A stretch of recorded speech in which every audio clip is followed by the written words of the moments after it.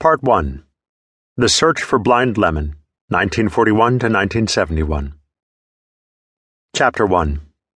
Went to see the Gypsy, 1961.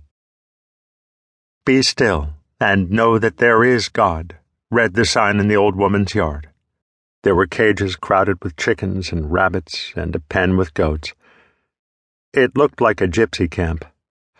Locals believed she held ritual sacrifices and read the still warm entrails to foretell the future.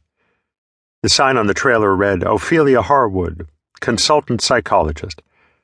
Framed certificates and diplomas filled the walls inside, every available surface covered with stacks of books and magazines. She sat across from me, studying a lunar chart and muttering, Boy, you don't know what you want, do you? No, ma'am, I said truthfully. Spring 1961, Waco, Texas, my failed freshman year of college. Ophelia Harwood's trailer camp lay at the mouth of Cameron Park, sprawling acres of trees, bushes, and vines, some completely wild and some sculpted into otherworldly grottos with monolithic stones and strange statues. The meandering Brazos River's prehistoric canyons and cliffs had been carved with Indian legends of Lover's Leap.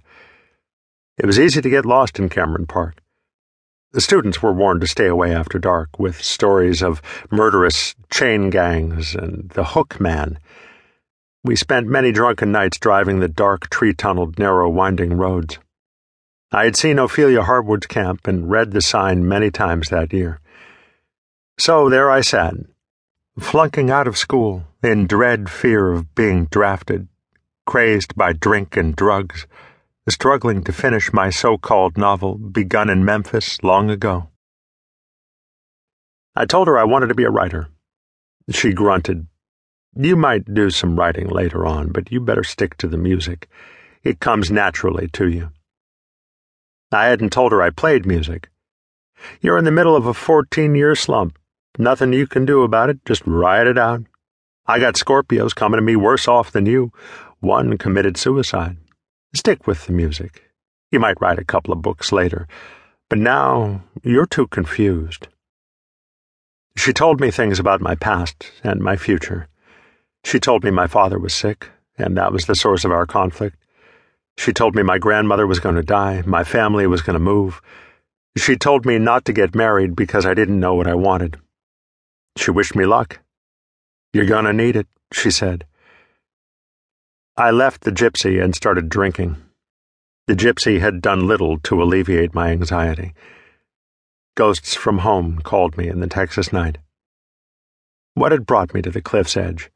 Who, where, and what were the people, places, and chain of events that brought me face to face with the terror that comes in the night?